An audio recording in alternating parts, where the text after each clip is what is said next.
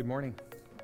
Good morning to you here. Good morning to you online. It's good to be together. I invite you to turn in your Bibles to Ephesians 6 one more time. Actually, not one more time, 3 more times. We've got today, next week, the week after, and then we're going to get into a new 4-part series, and then we're into Advent, if you can believe it.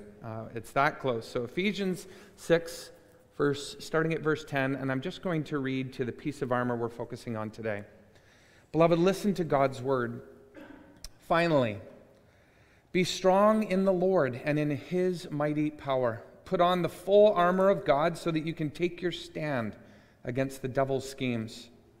For our struggle is not against flesh and blood, but against the rulers, against the authorities, against the powers of this dark world, and against the spiritual forces of evil in the heavenly realms. Therefore, put on the full armor of God so that when the day of evil comes, you may be able to stand your ground, and after you've done everything, to stand. Stand firm then, with the belt of truth buckled around your waist, with the breastplate of righteousness in place, and with your feet fitted with the readiness that comes from the gospel of peace. In addition to all of this, take up the shield of faith, with which you can extinguish all the flaming arrows of the evil one. This is God's word. Thanks be to God. Once upon a time, a long, long time ago, there was a young man who was very curious and longed to understand many things. He desired to understand how the lake he lived by never emptied, but remained full of sparkling water. He dove down to the bottom of the lake one day to see if he could learn anything, but it taught him nothing. All he saw was mud and fish. But then he hiked up to a tall mountain nearby, right to the top, and saw streams and rivers flowing into the lake. He had found the right vantage point to learn what he desired. On another day, this young man became curious about the cud of cows and how it came about that they could chew the cud. He opened up the cow's mouth one day and looked inside, but it taught him nothing. All he saw were tonsils and dirty teeth and a giant sandpaper tongue. But then a cow died one day, and the young man took a scalpel and cut the cow open and saw its 4 stomachs and how they led back and forth by way of pipes to the mouth. He had found the right perspective to learn what he desired. On yet another day, this curious young man became curious about what the moon was made of. He had heard that it was made of cheese. He shot an arrow up one night high into the sky, but the arrow just fell back to earth without even a crumb of cheese on it, and the man learned nothing. But then this man had a flash of insight and fashioned a tool, a telescope, and looked through it and saw that the moon was very beautiful and made of rock. He had found the right tool, which gave him the right vantage point to learn what he desired. And as this young man grew and became older and challenges came to him, the struggles common to humans, and he saw wiggly threads of gray hair winding around his scalp, he became curious about something else. He wondered about the meaning of life, his life. He wondered about the meaning of history, all history. Where were we all coming from? Where were we all going? What was a man? What was a woman? Why do we die? What's the problem with the world? What's the solution? He sat quietly in the forest for a whole year, hoping to discover the truth. Yet he learned very little. But then one day, as the man sat there, another walked up in a long cloak and dropped in his lap a leather-bound book called a Bible, the treasury of the Christian faith. And the man read it. And read it, and read it, from beginning to end, twice, 3 times. And then the man understood the meaning of life, the meaning of history, what he was here for, where all of it was going. For the first time, he learned the way of wisdom, how to live, how to love. He had found the right tool, which gave him the right perspective to learn what he desired. Beloved of God, it is axiomatic. It's foundational. For every object of inquiry, there is an optimal tool for looking at that object which will help to reveal it. And when it comes to how to live one's life, what is the meaning of life? Scripture asserts, and millions who have gone on before have testified, that there is no better tool, no better vantage point than the vantage point of faith, which is to say, looking at and living in the world through the lenses provided by Scripture, by the story and teachings of the Bible. It's the right vantage point because it's true. It showcases the true story of the world, the meaning of our lives. It is a trustworthy witness because it is, we believe, the revelation of God by God. And what Paul wants for us as a community of faith, as a community rooted and committed to the story and teachings of Scripture, and as a community who is engaged in a struggle, a wrestling match with the powers and principalities of this dark world, is indeed to take up this faith, the story and teachings of Scripture, like a shield, like a trustworthy shield, so that we can extinguish the fiery darts, the fiery arrows of the evil one. Now, I confess it would be tempting to think of this image this morning of the shield of faith in merely defensive terms, because normally when we think of a shield, we think of a defensive weapon. And indeed, a shield is a defensive weapon. Of course it is. It protects you from incoming projectiles. It protects you from lancing blows. And that is certainly true here. And yet, I do not think that this is the only image we are to have of the shield of faith, and not even the main one. I think rather the main image we are to have of the shield of faith is that it is to put us in this world with an aggressive stance. The image of this shield of faith is actually, in addition to being defensive, sure, it is an aggressive image. We aren't merely, as the Church of Jesus Christ, to hunker down, to weather the storm, and wait until the storm passes in our world, but we are to go on the offensive. There's three reasons I believe that this shield is offensive. In the first place, there is the word in Greek used for shield here. There were different shields that the Roman army would use. Some of them were small and nimble, some of them were medium-sized, and then there were others. The Greek word used here for this shield is of a particular type. It is a thureos. This word derives from the word thura, which means door in Greek. This shield, in other words, was absolutely huge. It would go from top to toe. It was long and oblong. The soldiers would move together with this shield, shoulder to shoulder, shield to shield, and into the battlefield of the enemy.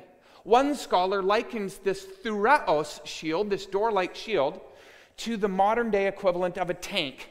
To be sure, a tank will protect you from incoming projectiles. It is defensive, but a tank enables you to be mobile, to go into enemy-occupied territory, and with swinging artillery, to take the enemy on their ground.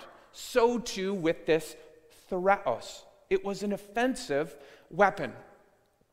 Also, what Paul says in our text about how Christians are to use this thureos. We are to go and extinguish the flaming arrows of the evil one.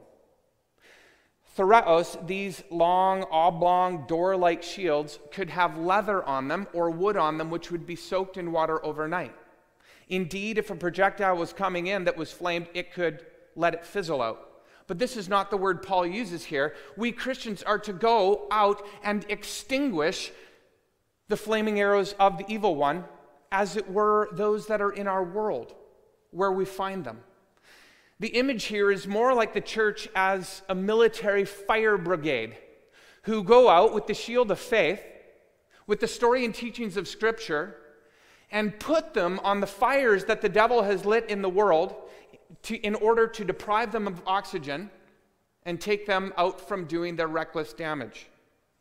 Or once again, to demonstrate that this is an offensive weapon that we are to use, you have a text like Zechariah 12 and verse 8. Where we are told in that text that God himself is a shield, a thureos, to the people of Israel. And what is the consequence? When God is your thureos, the consequence, the text tells us, is that the feeblest in Israel, the feeblest are going to be greater than King David himself. King David was Israel's most celebrated warrior. He's the one who slayed Goliath. He is the one who went out with a band of mighty men, a very small band of mighty men, and defeated the thousands to bring Israel rest on every side so that they had a place that was hospitable for life. The feeblest in Israel, because God is their Thereos, will be mightier than David himself. Indeed, what we have here, friends, is a picture of the church going out into the world and dousing out the lies that the devil has placed there, which are causing death and destruction, which lies always do. That is why we are to go out with a shield of faith, with the stories and teachings of Scripture, with the truth, which, as we said at the beginning of this series, the second message, the power of truth is the power of exorcism. And again, we're getting a similar kind of image here. But the active role of the church to be a balm where there is hurting and suffering because of the lies of the devil in the world. We are indeed to be God's military fire brigade. In his magisterial book entitled Dominion, The Making of the Western Mind, the once atheist Tom Holland shows, and by the way, this book is positively magisterial, it's incredible. Holland shows over the course of 500 pages and with heartwarming story after story of what's happened in history, he shows how Christianity has radically changed the world over the last 2,000 years to give us the world that we have today. From Christianity's insistence that there is such a thing as objective truth important enough to die for, to its belief that a better world should actively be fought for, to its belief that all humans have an intrinsic dignity and that this belief must be reflected in our common life and society together, to the belief that the body matters just as much as the soul, to the belief that suffering can be redemptive. With all of these beliefs, this faith that we trust in and more, Christianity, shows Holland on page after page, chapter after chapter, has utterly changed the world. And in fact, these beliefs constitute the basis of most of our assumptions today in Western society about what it means to be human and how we should live together. Christianity, in other words, which is to say Christians who are possessed by the story and teachings of Scripture, put out fires. The fires of slavery, the fires of treating women as either sex objects or as ways of having legitimate children, only treated that way. Christianity put out the fires of rank inequality, the fires of super spirituality, the fires of believing that this life is all there is, and on and on and on, all sorts of fires, by going out with the shield of faith.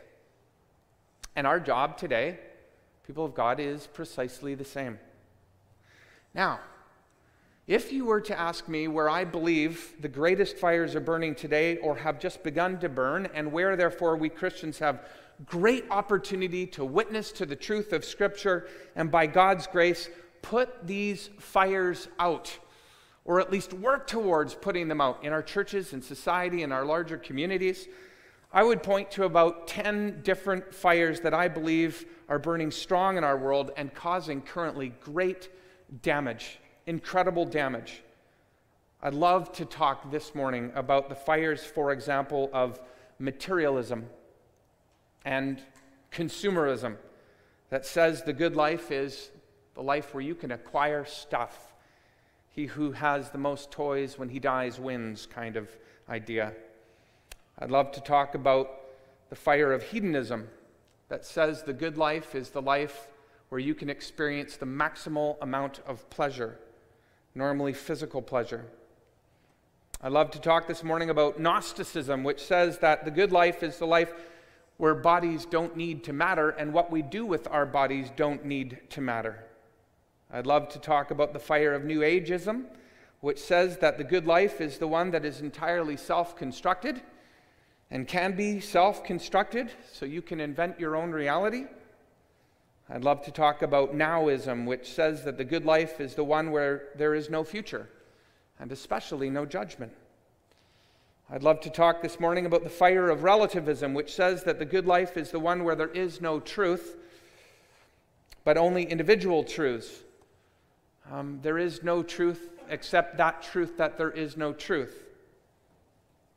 I'd love to talk this morning about individualism, which says that the good life is the one where individuals can be mostly focused on themselves and thus live mostly for themselves, and not according to deep and profound commitments to family, within marriages, to church, to communities, to state, and to God.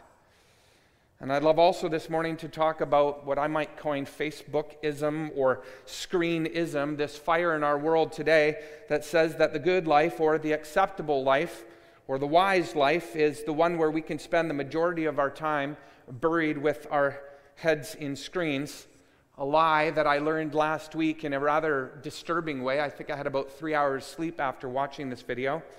Is costing millions of children their emotional stability, their ability to socialize, as well as their lives. There is a correlation, a direct correlation between suicide among young people, particularly girls, and the rise of social media and the hours that they're spending on the phone. And it's not only a correlation, scientists are beginning to think that there is a causal relationship, that these devices are causing it. And for the adults in the pews here this morning or at home, I encourage you to watch on YouTube perfectly for free a documentary called Childhood 2.0. It was the one I watched, and I say for adults, screen it first before you let your kids. There are some images in there that I wish they wouldn't have put on, but they're dealing with the reality of pornography and the accessibility and the anonymity of it all. Anyways, it very much stirred me up, and so I'd love to preach a message on Facebookism or screenism this morning and how we Christians might go out and begin to put this fire out in the world. And by the way, it's related to an anti-Gnostic stance on the world and a recovery of the importance of bodies. Anyways, I'd love to talk about all these isms and how the biblical story, our faith addresses them in order to bring life. But because time is limited, let me just focus on one ism in the time that I have remaining. And I believe it is the biggest ism, which in fact creates and causes all of the other isms, and so is the most important ism that the church must deal with in the world today. And it is the ism called atheism. And when I say atheism, I mean a non-belief in the Christian God in particular. I would want to argue for a particular theism that is a Christian form of theism. But when we talk about atheism, which, if you don't know, is the belief that there is no God. That's the basic idea of atheism. But there's really two types of atheism. The one is called a philosophical atheism, where you determine that there's not sufficient reasons for belief in God in a cognitive or rational sense, and therefore you suspend belief. You do not believe there is a God. You think it's the only way to be an integrated, rational person. That's philosophical atheism. But then another form of atheism is what we might call practical atheism. And it's the more prominent kind, particularly in churches, and where people will say with their mouth, I believe that God exists, but then not live as though God exists. It's practical atheism, and both atheism philosophically and practical atheism are indeed fires lit by the devil that cause great damage in our world. Why should we consider these arrows of the devil?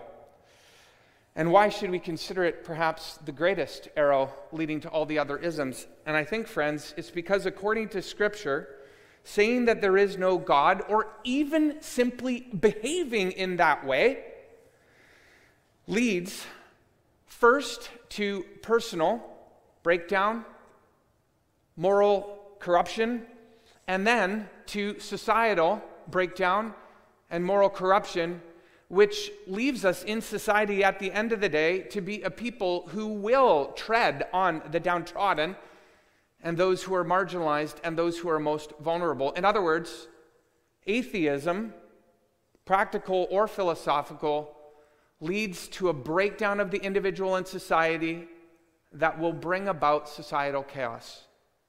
This idea is clear in a psalm like Psalm 14. If you want to read that later, I don't have time to exposit it.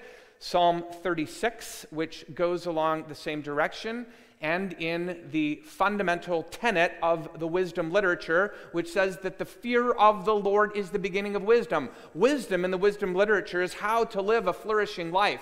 The beginning of that is a fear of the Lord, which means a reverence of the existence of God and also an attentiveness to how he has revealed himself on the canvas of history, which would be by way of Scripture.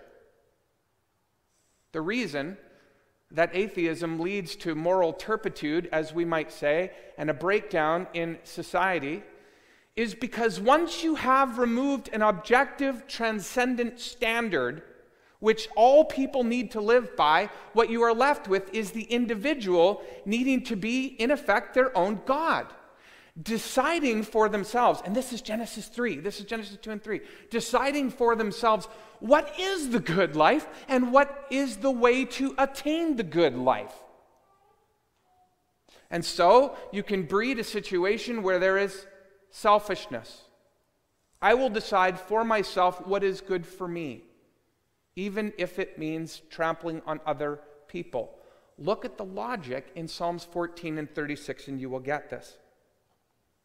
Atheism, practically or philosophically, will lead to an unraveling of the individual of society altogether.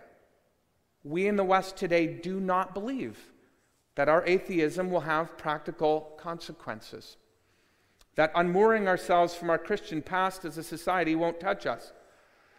And beloved, I must tell you today, besides being proven untrue in an unarguable way in both Germany and the Soviet Union, which were either philosophical or practical atheists or both, and proving it in terrifying ways, it will be proven in our day too as we continue this experiment in society as a whole, and I think we're already seeing some pretty grave signs of it.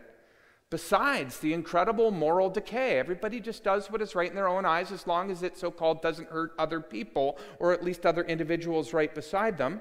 Besides the incredible moral decay we already see around us and the rank selfishness, let me point to just one item. One item. This concept of human rights.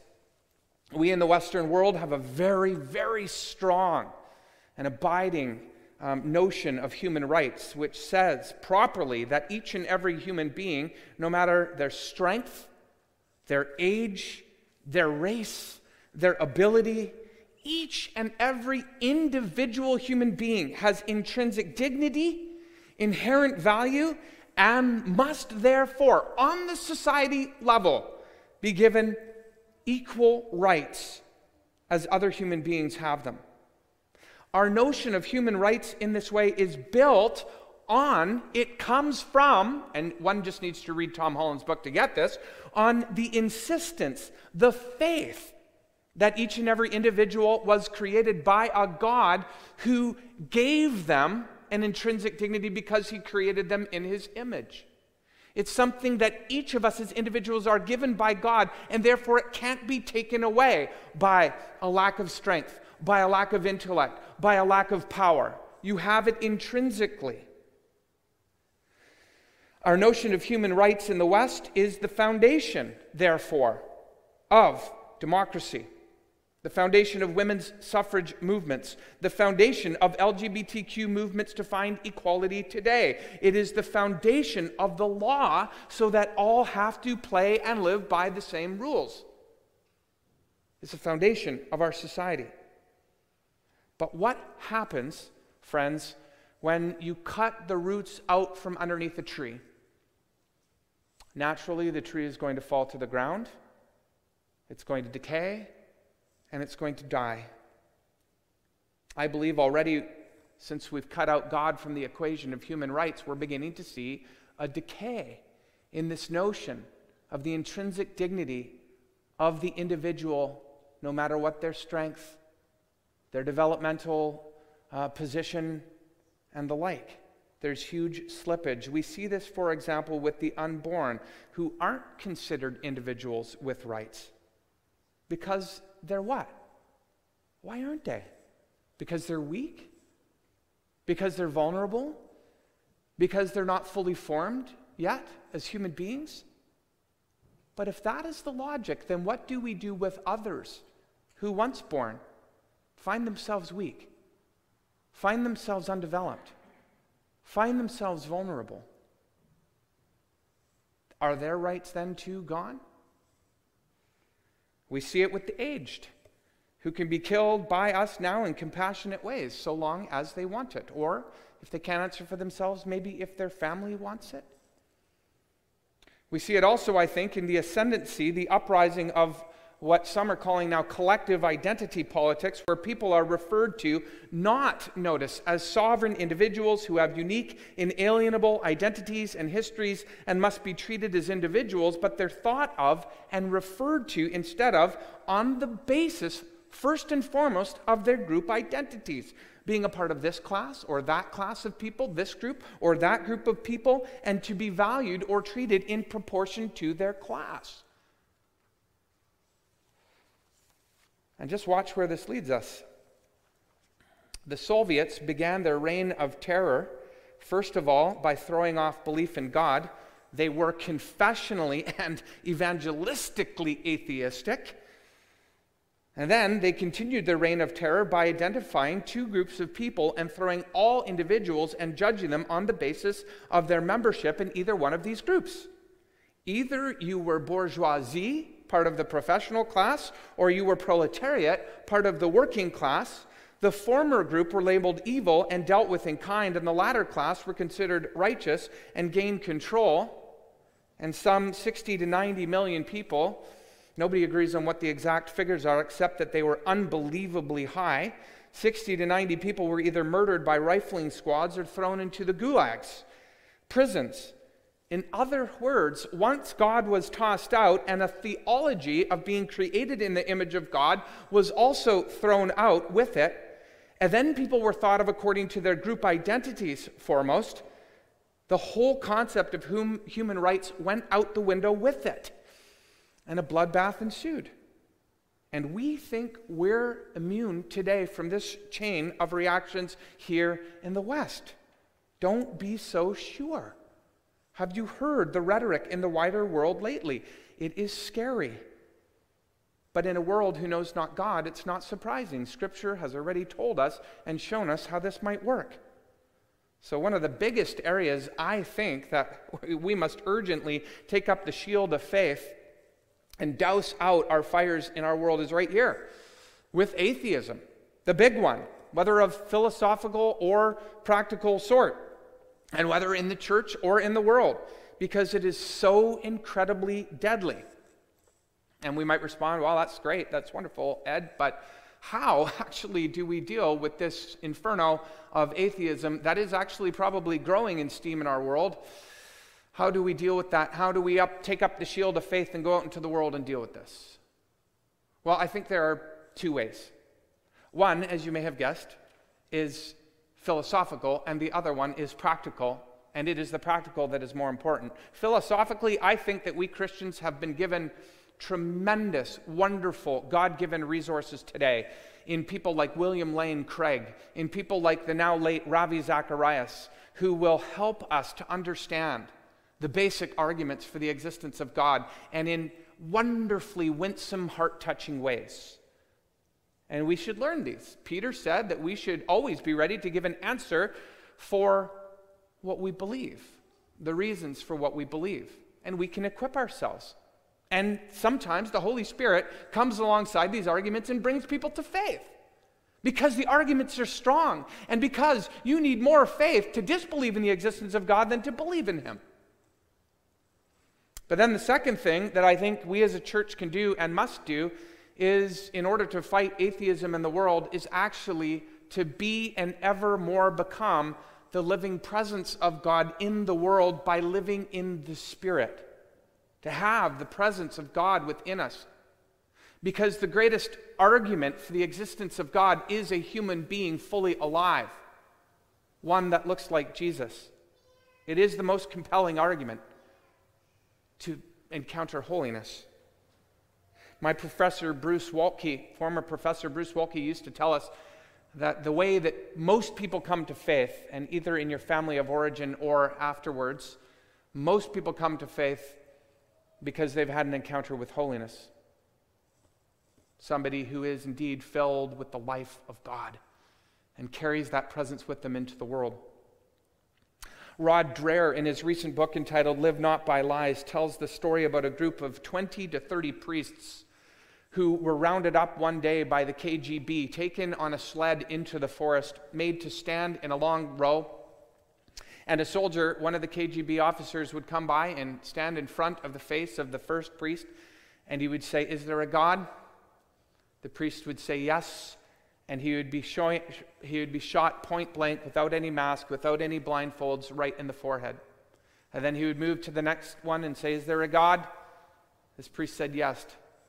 All 30 priests, in answer to the question, "Is there a God?" said yes. And what a testimony was their surrender and their willingness to suffer, because they were a presence of holiness there. What a testimony to the truth of God. Rod Dreher shares another story about a man named George Calkiu, an Orthodox Christian and medical student who had been thrown into prison for his faith and who in 1985 was exiled to the USA, where he became a priest. George tells this story of a man he met in the Russian prison before his exile. This fellow prisoner's name was Konstantin Opresan. George and Konstantin had been placed in a cell together along with two other men. There were 4 men per cell. And the thing about this was that Konstantin had tuberculosis and was terribly ill. His lungs were constantly filled with fluid. He coughed up blood constantly. And because of extreme torturing that he had received at another prison, he was also a physical wreck, not able to move, and thus not able to use the bedpan by himself, not able to feed himself, not able to move himself in and out of bed. And George, therefore, did everything that he could for Konstantin, moving him on his bed, helping him wash, etc. And in and through all of this, George says the amazing thing, the utterly revolutionary thing for him and his 2 other cellmates was this. They said, and I'm going to quote here at a bit of length, "Konstantin was like a saint. Every word he said to his cellmates was about Christ. Hearing him say his daily prayers had a profound effect on the other 3 men, as did simply looking at the flood of love on his face. Konstantin would not curse his torturers and spent his days in prayer. All the while, we did not realize how important Konstantin Opresan was for us. He was the justification of our life in the cell. Over the course of a year, he became weaker and weaker. We felt that he had finished his time here and would die. And that's what happened. He died. After he died," George continues, "every one of us felt that something in us had died. We understood that, such as he was in our care like a child, he had been the pillar of our life in the cell. Looking back on that drama half a century later," George then says this, that knowing Konstantin revealed to him the light of God. When I took care of Konstantin Opresan in the cell, I was very happy. I was very happy because I felt his spirituality penetrating my soul. I learned from him to be good, to forgive, not to curse your torture, not to consider anything of this world to be a treasure for you. In fact, he was living on another level. Only his body was with us and his love." And then these lines. "Can you imagine? We were in a cell without windows, without air, humid, filthy, yet we had moments of happiness that we never reached in freedom. I cannot explain it." Beloved, Father George and the others were transformed by Konstantin's presence in their lives and had a happiness that they had never achieved on the outside in freedom, because in Konstantin's face they saw the face of Jesus, the presence of holiness, the greatest evidence for the existence of God there is, and the animating force today that will put out the greatest fire burning in our world. May God give us strength. May he dress us up with the shield of faith with which to extinguish all the flaming darts of the evil one. And may he do it in our day. There is no reason he can't. For indeed, he has given us the right tool, which can give us the right perspective to live and witness in the way that God desires unto his glory. In the name of the Father, and the Son, and the Holy Spirit. Amen.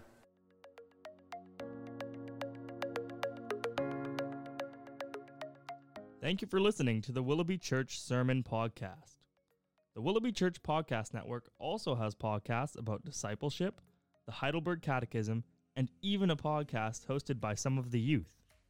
You can find out more about the Willoughby Church Podcast Network by going to willoughbychurch.com.